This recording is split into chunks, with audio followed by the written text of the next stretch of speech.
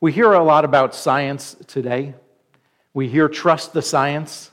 We hear people say, I only believe what I can see and prove.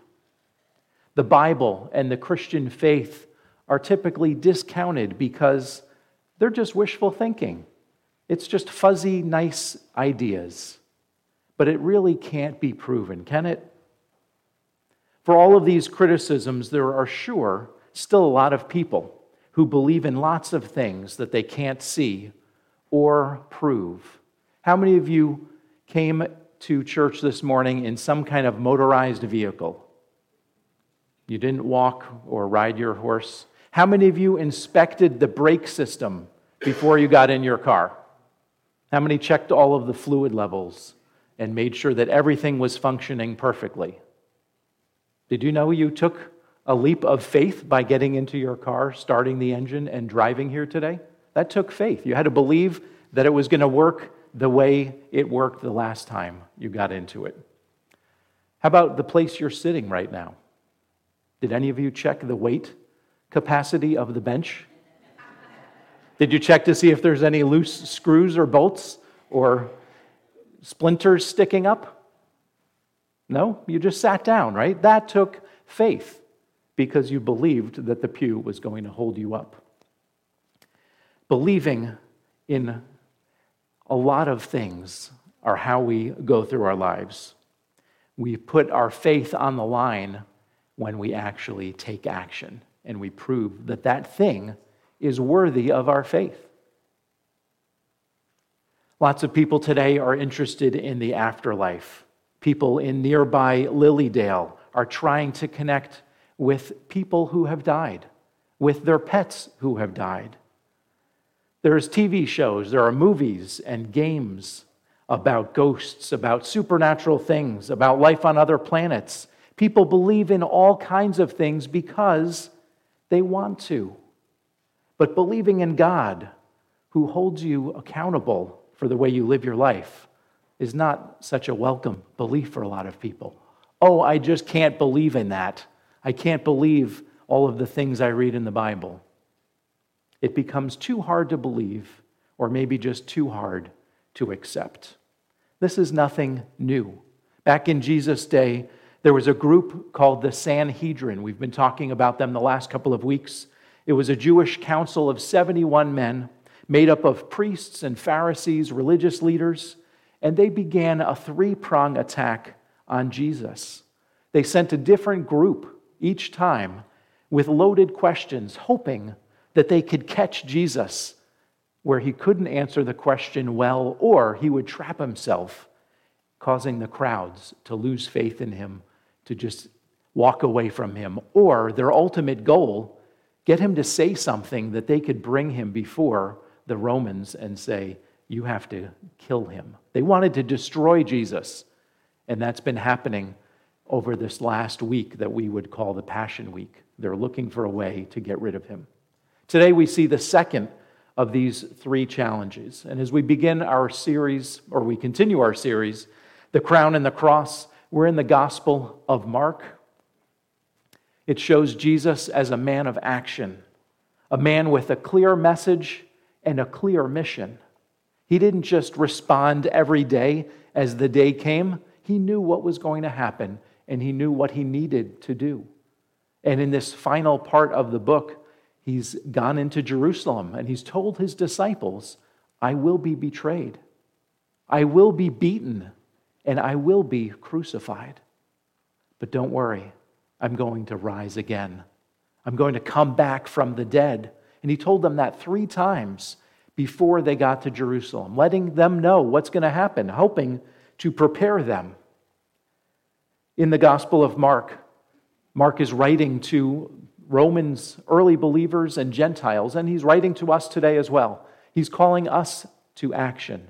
Based on what Jesus said, what should we do? How should we live our lives? How should we think about the world around us?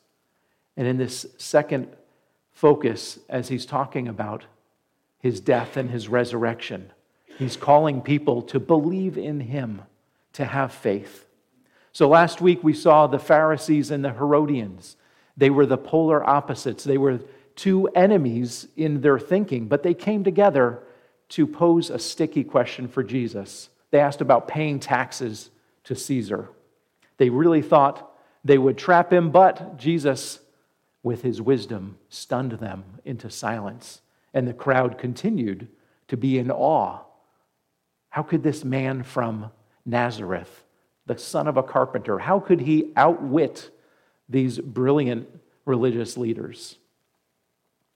As we continue in Mark chapter 12 today, the Sadducees come up with another tricky question. They're asking about marriage in heaven. And we're going to see today how Jesus handled that. So if you have a Bible with you, if you're watching online, we're going to have the words on the screen for you. We're in Mark chapter 12, and we have parallel passages in Matthew 22 and Luke 20. Before we read God's word this morning, please pray with me. Heavenly Father, I thank you for this day. Thank you for this last weekend of the summer that we could relax. And as Jake said, thank the people who work so hard for us. Thank you for giving us work. It was not part of the curse, but it was part of a purpose in life, providing for our families, providing for others. And I just pray, Lord, that as we look into your word this morning, as we enjoy this last weekend, that we would take your word seriously, that we would place our faith and our trust in you, because you are worthy of our praise. You're worthy of our faith. Lord, please let us be hearers of your word this morning. Prepare our hearts to understand what you've said and to see where we need to make changes in our thinking and in our actions. I pray, Lord, that we would be doers of the word and not hearers only. And we ask this all in Christ's name. Amen. So Mark chapter 12, I'm going to read verses 18 down to 27. The Sadducees came to him, who say there is no resurrection. And they asked him a question, saying, Teacher, Moses wrote for us that if a man's brother dies and leaves a wife, but leaves no child, the man must take the widow and raise up offspring for his brother. There were 7 brothers. The first took a wife, and when he died, left no offspring. And the second took her and died, leaving no offspring. And the third likewise. And the 7 left no offspring. Last of all, the woman also died. In the resurrection, when they rise again, whose wife will she be? For the 7 had her as wife. Jesus said to them, Is this not the reason you are wrong? Because you know neither the Scriptures nor the power of God. For when they rise from the dead, they neither marry nor are given in marriage, but are like angels in heaven. And as for the dead being raised, have you not read in the book of Moses, in the passage about the bush, how God spoke to him, saying, I am the God of Abraham, and the God of Isaac, and the God of Jacob. He is not the God of the dead, but of the living. You are quite wrong. The Sadducees, for a little bit of background, were the aristocratic party. They were made up of high priests and leading families in Jerusalem, and they were also part of this Sanhedrin council. The Sadducees, in a way, were like the most conservative group because they only believed that the law, the Pentateuch, the first 5 books of the Bible, were truly God's word. They rejected the writings of the prophets. They rejected the Psalms, all of the other writings that we consider part of the Old Testament. And Israel said, this is God's word. They skipped all of that and said, we're only going to hold on to the fundamentals, the law. And if it's not there, we're not going to believe it. We're not going to accept it. So because they refused to accept God's further revelation beyond Moses in the Old Testament, now they're refusing to accept God's complete revelation in Jesus Christ. The Messiah has come. He's the final prophet of Israel. And they rejected his message. We're not going to listen to you. And these supernatural powers that you have, the ability to heal people, to raise the dead, to cast out demons, we don't believe in any of that supernatural stuff. We don't believe in angels. We don't believe in the resurrection or an afterlife. We believe in the here and now, the things that the law talked about. Anything beyond that couldn't be explained from the law, they just dismissed and said that's not acceptable. So here in this very first verse, it says, the Sadducees who say there is no resurrection. Mark is telling us a little bit more about this group because this is the first time their name has even shown up. We've heard about Pharisees and scribes coming to test Jesus, and now he talks about the Sadducees. So he just lets us know, that's the group that doesn't believe in the resurrection. Acts 23:8, the author said, "For the Sadducees say there is no resurrection, nor angel, nor spirit. But the Pharisees acknowledge them all." So even within the Sanhedrin, there's a theological dispute. This one group says, all we're going to believe are the first 5 books, and the others believe the rest. The question from the Pharisees and the Herodians last week talked about paying taxes to Rome. And that was really a political question. Who should we follow? Who should we listen to? If there's a foreign power here, do we really need to pay them taxes? Now the Sadducees come, and they have a purely theological question. But it has a very odd and very specific test case. They reference Moses' law as the basis for the argument, but they also want to discredit Jesus because he talked about a resurrection. And they want to just put their point out there again. There's no proof of the resurrection in the law of Moses. And if they could get him to dispute the law of Moses and to say that that was wrong, then they could throw him out, right? Because everybody knows the law of Moses is the basis for our faith. The Sadducees couldn't find a basis for the belief in the resurrection or even in an afterlife from the first 5 books of the Bible. We call that the Pentateuch.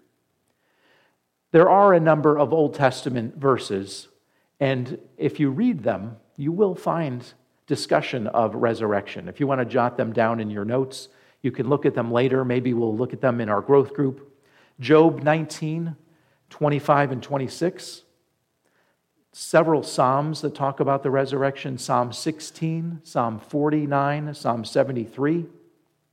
Daniel 12:2, and Isaiah 26:19. Isaiah 26:19. They all speak about the resurrection from the dead. If you are taking notes and you missed anything, just so you know that our messages are online. They're on the website, and some of the printed notes are there too, so you can go back and check, or if you wanted to go back and listen and see how many times I mess up or say you can count that if you want to. But since the Sadducees didn't believe in any of those extra writings, notice I didn't say anything from Genesis, Exodus, Leviticus, Numbers, or Deuteronomy, right? I didn't have any quotations from those talking about the resurrection. They didn't believe in any of those books that I just mentioned. So they said there's not sufficient understanding to believe in an afterlife. For them and for a lot of Old Testament writers, the description of your last place to go is Sheol. And it says that's a final resting place. That's where you will sleep with your fathers. You'll sleep with those who went before you. And really, the only lasting remembrance of you, the only eternal part of you that will continue on is your reputation, your posterity, your family, children that follow after you, carrying on your name to remember you. That's all that's going to last past you. So think about that in this story that they posed to Jesus. There were 7 brothers, and the first one took a wife but had no children, and then he died. So then the second took her as a wife, and he died, leaving no children. And the third, and the fourth, and the fifth, and the sixth, and the seventh. This was not a very lively family. 7 men, and none of them could help produce offspring. And again, thinking about that, that's the purpose for them to say, that's your remembrance. That's how people are going to never forget about you, is because you have a child who carries on your name. And while this sounds pretty unrealistic, they said that Moses wrote for us about a man carrying on his deceased brother's wife. That's found in Deuteronomy 25:5. Deuteronomy 25:5. And it's called levirate marriage, relating to the Levites. Levirate marriage. That verse says, if brothers dwell together and one of them dies and has no son, the wife of the dead man shall not be married outside the family to a stranger. Her husband's brother shall go into her, take her as a wife, perform the duty of a husband's brother to her. And think about that. You're continuing your brother's family. This, again, is assuming that the other brother isn't married already. It's not saying take another wife, but a younger, unmarried brother would be expected to marry his brother's widow, to have children, to carry on his name, instead of her being married off to someone from another tribe, or maybe even someone from outside of Israel. We need to protect our family, so you need to marry your brother's widow. Besides the leaving behind of heirs, it's also about the land. So in Israel, each tribe was allotted certain land, and then each family had the land, and it would be passed on to the sons through the family. So if this daughter married off to someone else, that land might leave the family too. So they were protecting what was part of their families. How is Jesus going to answer this question? Their question is, after all of this, whose wife will she be in the resurrection? You can just hear them kind of smirking as they say, in that resurrection you talk about, who's she going to be married to? They don't even believe in a resurrection, but that's the question they pose. So how does Jesus answer a question? With a question. This question is really more of a statement. Is this not the reason that you are wrong? Because you know neither the Scriptures nor the power of God. Isn't this why you're wrong? It's a question. It ends in a question mark, but he's telling them, you're wrong. Your question is wrong. Your basis is wrong. Everything about what you've said is wrong. It's like Jesus saying to the New York Stock Exchange, don't you know anything about financial markets? Don't you understand the economy? What are you doing? He's talking to the Sadducees, the religious elite, the ones who've spent their whole lives studying not the whole Old Testament, but just the 5 books. Don't you know the Scriptures? How can you have a wrong understanding of God? Jesus is kind of like slapping them in the face with that first question. You don't know the Torah. You don't understand the power of God. So first he corrects their incorrect view on the resurrection life. You can't compare resurrected life to life here on earth. They're not the same thing. And then he corrects their biblical ignorance by reminding them of a passage about Moses where God describes the long dead, long gone patriarchs, and he describes them as still living. They didn't recognize or accept God's power. They didn't believe that Jesus was the Son of God, that these miracles were even real. If you think about some of the passages we've read over the first half, they kept sending out people from Jerusalem like spies. Did this miracle really happen? What is this guy teaching? What is he saying? They're trying to understand it better because they're worried. He's saying things that don't line up with our understanding of Scripture. What's going to happen when he shows us up for who we really are? They're hypocrites, and they really are not in it because they love God. They're in it just for power and position. So first, he talks about the resurrection life in verse 25. Jesus says, "For when they rise from the dead, they neither marry nor are given in marriage, but are like angels in heaven." The resurrection life is going to be different from earthly life. People are not going to get married and have children, but in some sense, they're going to be like the angels, either without sexual capacity or only concerned about worshiping God. They're not concerned about who they're married to and continuing their family name. Some people have feared that life in heaven without their spouse would be terrible. They can't imagine going through eternity without their husband or wife at their side. And there's other people who dread the thought of spending eternity bickering and continuing to argue forever. Is this argument never going to end? Will I ever win?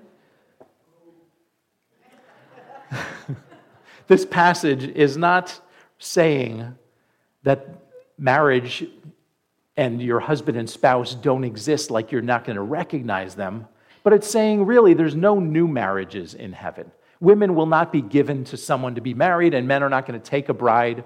They're not trying to raise a new family. They're not trying to continue their name because they're already in eternity. There are no new people in eternity. No one is born in heaven. Probably that best understanding is that Christians, believers in heaven, will not miss the meaningful relationships that they had here on earth with family members. You're not going to not recognize these people that you loved for your whole life, thinking about ones that you lost when you were younger, or even looking forward to meeting the people that you've heard of, grandparents and even great-grandparents. You'll know them and you recognize them. But your relationships in heaven are going to be so much deeper. The joy is so much further than what we could even imagine here on earth, that it goes beyond our thinking and our understanding. The resurrection life is totally different from what we know here on earth. And then Jesus talks about God being the God of the living, not the God of the dead. Verses 26 and 27. As for the dead being raised, they didn't even ask this question, but he's addressing it because it's part of their wrong thinking. Have you not read in the book of Moses? You who only believe the book of Moses, haven't you read in the book of Moses the passage about the bush? He doesn't mention the specific reference because they didn't have references like we do. He couldn't say Exodus 3:6. He just said, do you remember when Moses wrote about God speaking to him in the bush? How God spoke to Moses saying, I am the God of Abraham and the God of Isaac and the God of Jacob. He's not the God of the dead, but of the living. And in case they didn't get it, you are quite wrong. You're way off.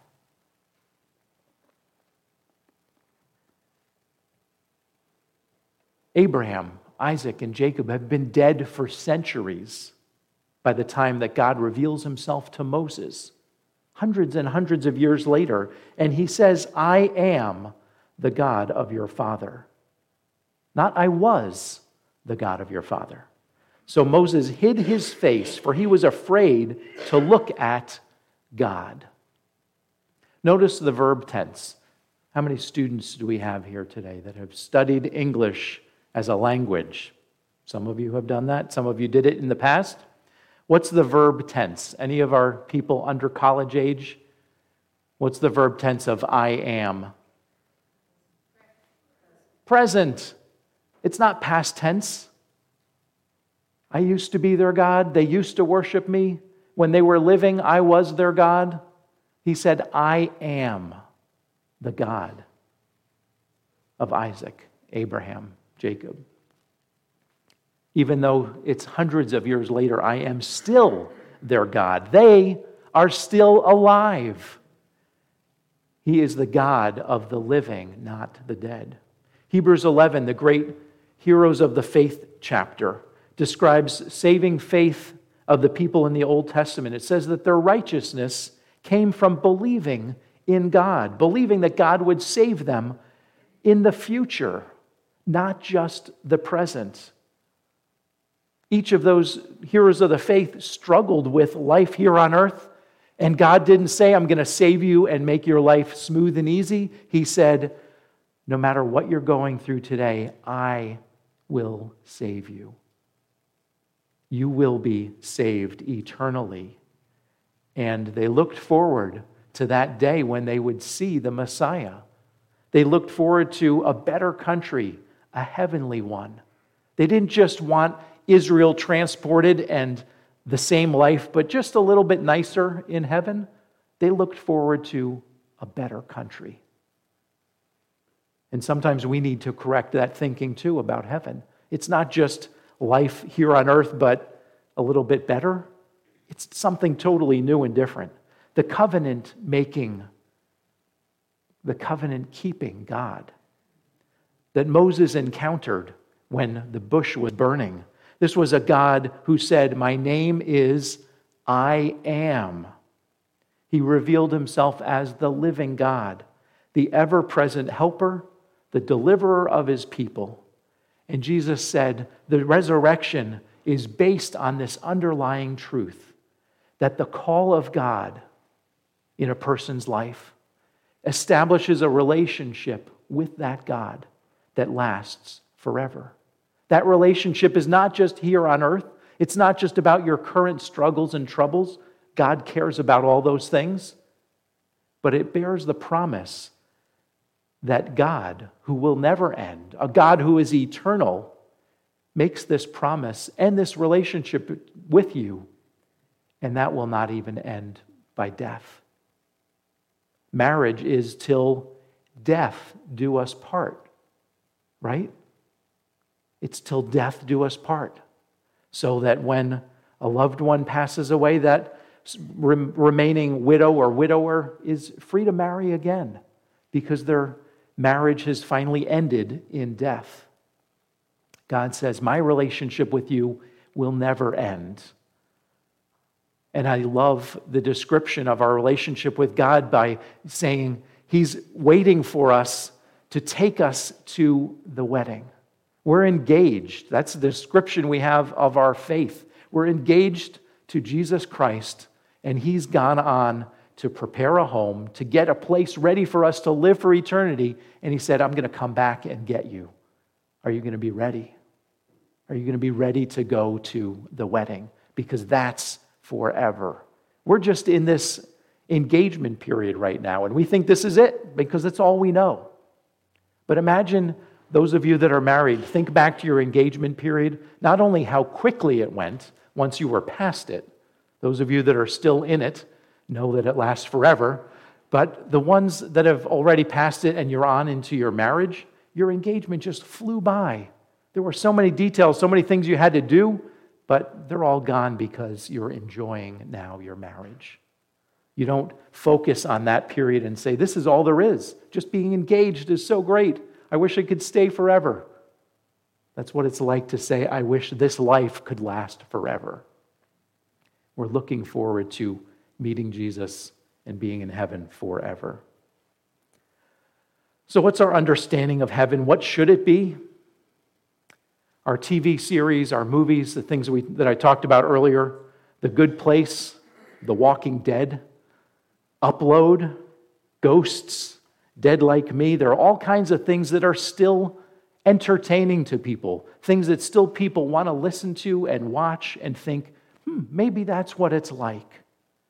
Some people take for granted that they're going to live an afterlife with God, no matter how they related to God in this life. Oh, I'm going to heaven. Everybody's going to heaven, right? The Bible says something very different. It says that those who do not put their faith and trust in Jesus Christ, those who deny Him as Lord and Savior, will not spend eternity in heaven.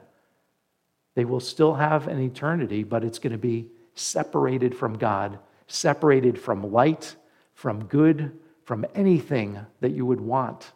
It's a place of weeping and gnashing of teeth. It's a place of torment. It's a place called hell. No matter how bad your life is here today, you can't say, "This is my hell." Because Jesus didn't die on the cross to keep you from a bad boss. He didn't die on the cross to keep you from having to struggle with your parents' relationship or any of the things that are just hard to deal with here on life, in our lives. Jesus died on the cross to keep people from going to hell. That's how real and how terrible it is that he would give up his own life. That's the bad news. The good news is, as he died on the cross, as he rose again, he offers eternal life to all who would believe. He offers a place in heaven. The ultimate truth, the Bible tells us that heaven is about worshiping and glorifying God. It's not about a better version of you or a better version of your life here on earth. 1 Corinthians 2:9. This verse just came up as I was talking to JC and Antonia this weekend. "No eye has seen, nor ear heard, nor mind has conceived the things God has prepared for those who love him." 1 Corinthians 2:9. Our eyes haven't seen, our ears haven't heard, and our mind can't conceive of the good things God has prepared for us in heaven. Notice it's not prepared for everyone, it's prepared for those who love him. The hope of the resurrection is the believer's greatest hope because it provides strength to face our difficult challenges now. And I'm not discounting any of those things as being hard. But God says, I'm going to be with you. I'm going to go through those trials with you. I'm the God who cares. Jesus said, "Cast your cares on me because I care for you." I'm going to go through life with you, but nothing can separate you from my love. Jan read that beautiful passage for us. Height nor depth, nor angels or principalities, nothing on heaven or earth can separate us from God's love. Because the covenant-making, covenant-keeping God promised us a home in heaven. He invited you to become his son or daughter, and God never lies. He never changes. What he says always goes. And he's not just the God of people who lived hundreds or thousands of years ago. He is the God of the living. Those people that he talked about in this book are still living, and they're living with him. Verse 25 tells us in heaven we will be like angels. It doesn't say we're going to become angels. Our old cartoons, our old movies like It's a Wonderful Life, Clarence was trying to do good things to get his wings. We don't become angels. God created angels with a purpose, to serve him. They're messengers. They worship in heaven and they come to earth with messages. But he created people to know him and to point other people to him, to glorify him. It says we will have immortal bodies like the angels. We will not be married or give birth like the angels. But the Sadducees didn't even believe in angels, so Jesus makes reference to their actual existence, another correction of their errors. 1 Corinthians 15, verses 35 to 58, jot that down. 1 Corinthians 15, 35 to 58. Paul talks about the resurrection of the dead, and he gives us some important points. It says our physical bodies will be resurrected, and they will become imperishable. They'll become eternal. Illness, deformity, weakness, all completely removed and made whole. Your individuality will be preserved for eternity. You will be who you are now, but glorious, because when we see Jesus, we will be like him. You'll be recognized and still lovable in heaven. You're going to know and recognize your loved ones and people that died before you and are in heaven. Marriage or concern about your past spouses are gone, but our love can still remain. There's no need for sexuality, there's no need for reproduction, but we still retain our identity. So the question that the Sadducees were asking was, when they get to heaven, who owns this woman? Who does she belong to? Because she didn't have any children, so there's no real proof of their marriage. And Jesus said, when you get to heaven, none of that matters. She is a woman, a child of God, a daughter of God, standing before God, her heavenly Father. Her husband has nothing to do with it. And he stands before God, a son of God, a joint heir with Jesus Christ. Who his wife is and who his children are really no longer matter. Does he care about his family? Does he want them there in heaven? Of course he does. And she does too. But you're not going through life married like you did here on earth, just living in your own home, only concerned about raising a family and taking care of them, because now God is your Father. Our focus is going to be so much on Jesus Christ, on seeing God face to face and not dying. Scripture tells us that no one can see God and live, but in our resurrected bodies, we can stand before God and recognize His holiness, worship and praise Him, just as angels do around the throne. That's what we're going to be thinking about. We're not going to be worried about the family reunion. We're not going to be worried about fixing things that we did wrong here on earth. Can I go back and tell my brothers and sisters? That's what the rich man said to God, right? He wanted to go back and fix the wrongs he did. And that's such a big part of people's understanding of heaven is once you get there, you're going to want to make up for all of your errors. Or maybe even that's how you get there, is if you can just do everything right, you'll go to heaven. The Bible teaches something totally different. Nothing sinful, nothing unrighteous, nothing unholy can be in heaven, because we will be there and bear the complete image of Jesus Christ. Our desires will only be pure and holy. Our desires will only be for God. They won't be selfish or hurtful towards anyone else. So our takeaways this morning: people in Jesus' day who didn't believe in the power of God continued to demand further miracles for proof. Remember the religious leaders saying, just show us a miracle and then we will be satisfied. And Jesus said, you've had the prophets. God performed miracles all through the Old Testament. I don't need to do anything else. You just need to believe. Even today, there's a huge focus on healings, on special revelation from God, just to prove that He exists. The greatest proof in God, the greatest understanding that He really exists, is by your transformed life. When people look at you, do they see a changed person? People that knew you before Jesus Christ and say, wow, I wouldn't recognize you. You're a different person. That points people to God. You can say, this is how that happened. I met Jesus and He changed my life.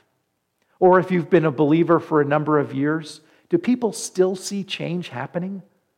Or do they think, you're done? You made a couple of minor improvements, a couple of alterations here and there, but nothing big is happening. If someone asks you, can you share a testimony of God's greatness in your life? You have to think back to 10 years ago or 15 years ago. Oh yeah, there was something big God did for me, but I really can't think of anything recent. Are you crying out to God and say, search me, O God, and see what needs to change? What do I need to give up to be more like your Son, Jesus Christ? Not only because I want to glorify Him, but because as my life becomes more like Him, my desires change and my hopes and what I'm looking forward to changes. The things that I want are what God wants, which is always what's best for me. Have you accepted God's invitation? Think of it as a marriage proposal to the King of Kings, the Lord of Lords. If He asked you to be His bride, would you say yes, or would you say, I'm okay. I'm fine right where I am. And I know, guys, it's weird to think about being proposed to by Jesus, but it's this picture of marriage that Scripture shows all through the whole thing. It's for this reason that man and a woman come together to become one. And the Bible ends with the wedding feast, the great celebration of being with him for eternity. Have you trusted Jesus Christ as your Savior? Have you repented of your sins? Have you said, I can't do this on my own? I'm trying to be a good person. I hope I make it to heaven. That's not the hope we're talking about. The hope of going to heaven in the Bible is secure. It's real. It's, I will be in heaven. I'm looking forward to that because Jesus said, believe in me and you have eternal life. It's not you may get to eternal life, it's you have eternal life. You have a repaired relationship with God, your sins have been forgiven, and you are going to heaven. He promises to never leave you or forsake you, even while you're here on earth. So life here is better, but it's looking forward to something even better. Is your view of heaven just about the things and the people that you want to see again? You're looking forward to seeing your grandfather. You're looking forward to seeing even a spouse, as difficult as that is to look forward to. Those are all good things, and they'll be there in heaven. But Paul said we can't imagine what it's going to be like. But what I do know is it's not going to be about me. It's going to be about Jesus Christ. That's why I'm looking forward to going to heaven, because I'm going to finally be with him and meet my Heavenly Father and spend eternity with him. Mark's going to come. We're going to close in a final song.